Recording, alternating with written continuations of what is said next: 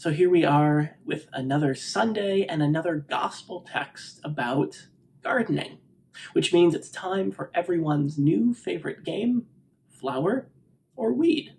So I'm going to show you a series of pictures, and your job is to guess whether it's a flower or a weed. Pretty simple, okay? So here we go. Here's the first one. All right. You've probably seen this one before. It's pretty easy. Definitely a dandelion, and you know that that is a weed, right? It's a pretty weed, but it's still a weed. You don't really like them in your yard so much. All right, so let's move on to the second one. Have you seen this one before? I haven't. It's called earthwort. It's kind of ugly. You'd think it's a weed, but it's definitely a flower, all right? So let's move on. Next one here. This one's kind of pretty. It's got some purple petals there, some green leaves. Looks like it might be a flower. It's called wild violet, and that is definitely a weed. Still a pretty weed, but it's a weed. All right, let's go on to the next one. So this one's also kind of a pretty little yellow thing here.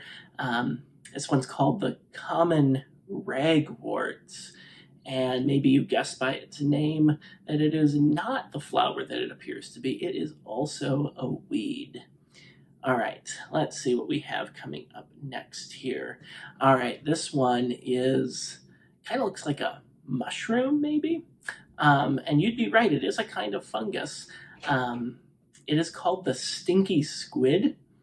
I don't really know what it smells like, but I assume by its name that perhaps it doesn't smell very nice. But it is a flower, right? Kind of an ugly one, but still a flower. All right, two more. So this last one, I think maybe you've seen before. I think there's actually some growing along North Avenue outside of the Cross of Life campus. This one is called Queen Anne's lace. It's a pretty little white flower. No, it's definitely a weed. Still kind of pretty. It's actually one of my favorite weeds. But it's really pretty, but definitely a weed. Okay, last one. Have you seen this one before? I think I've seen this one before, not in person. I've just seen pictures. It's called the corpse flower, which kind of gives it away. It is a flower, kind of an ugly flower, kind of an ugly name, but it's still a flower. All right. So I think all of that goes to show us that things are not always exactly as they appear, right? Some flowers are ugly and maybe smelly and have strange names, and some weeds are kind of pretty. It looks like they could be in a bouquet, right? But we have this tendency, I think, to want to label people and things, don't we? To put them in neat categories as either this thing or that, weed or flower, good or bad, as though things can only be one or the other with no space for the in-between. But Jesus seems to push back against that kind of thinking in this parable today. The servants are quick to identify the weeds among the wheat, but the householder urges patience. Wait.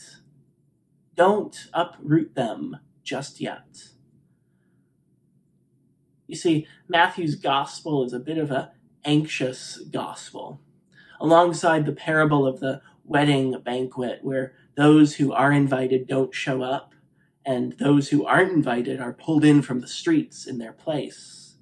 And the parable of the 10 bridesmaids, where half brought enough oil for their lamps and the other half didn't.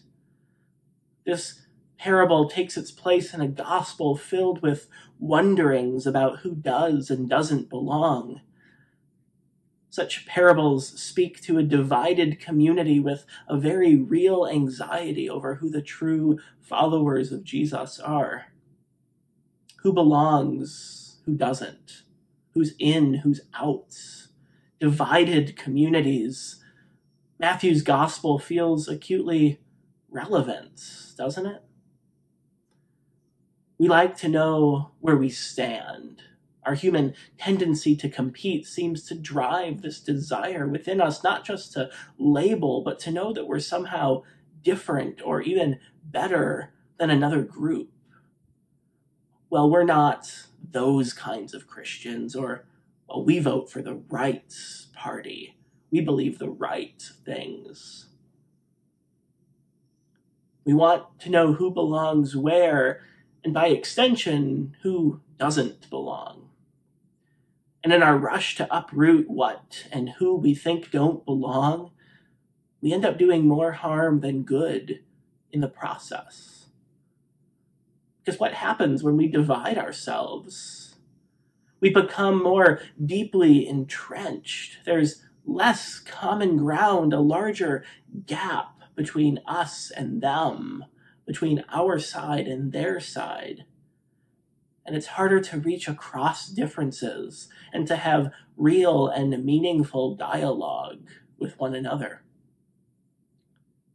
In this parable, the servants are quick to identify the weeds and the wheat. But I wonder, who gets to decide what the weeds and the wheat are? I'll bet that answer would change depending on who gets asked, right? Who would willingly and readily identify themselves with the weeds? Now, that's not to say that there aren't weeds in the mix at all. We have only to turn on the news to realize that evil pervades our daily reality. This parable doesn't deny that reality. There is judgment here, and it only intensifies from this point on in Matthew's gospel.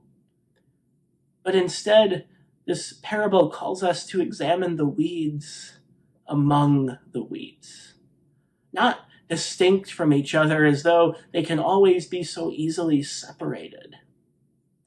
It's our human nature, after all, simultaneously weed and wheat, saint and sinner. None of us is perfect. None of us gets it perfectly right all the time. But then notice where the weeds show up. While everybody was asleep. As our world grapples with the aftermath of the killing of George Floyd and other acts of violence against people of color, I've noticed a pattern. There's always protests. But then, after time, there's always a lull in those protests. Most of us go back to sleep until the next incident of blatant racism. But the reality of racism never goes away, least of all for people of color. What will it take to wake us up and to keep us awake? What will it take to uproot the evil weeds of racism and white supremacy from our midst? And then what of judgment? For the weeds, this parable ultimately ends with fire. But what does fire do? It refines, right? Very rarely does any real change come about without a great deal of kicking and screaming. Or to put it in Matthew's terms, just a few verses later, weeping and gnashing of teeth. We resist change, right? The work of anti-racism is hard and it's uncomfortable. But we need to get comfortable with being uncomfortable. For the sake of our partners, for the sake of our neighbors of color, for the sake of our hurting world. It's not going to be easy, but it is necessary work. The work of the kingdom of heaven, building God's reign on earth, the way of living together as the beloved community, as God yearns for us to experience.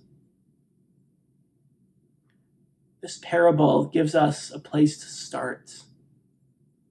Wait. Don't be so quick to judge or label. Slow down and pause. Lean in and listen. We don't always have to be the ones doing the talking. Leave room for the in-between spaces. Be open to grace. Be open to change and being changed. We might just be surprised by the encounters and the experiences we'll have.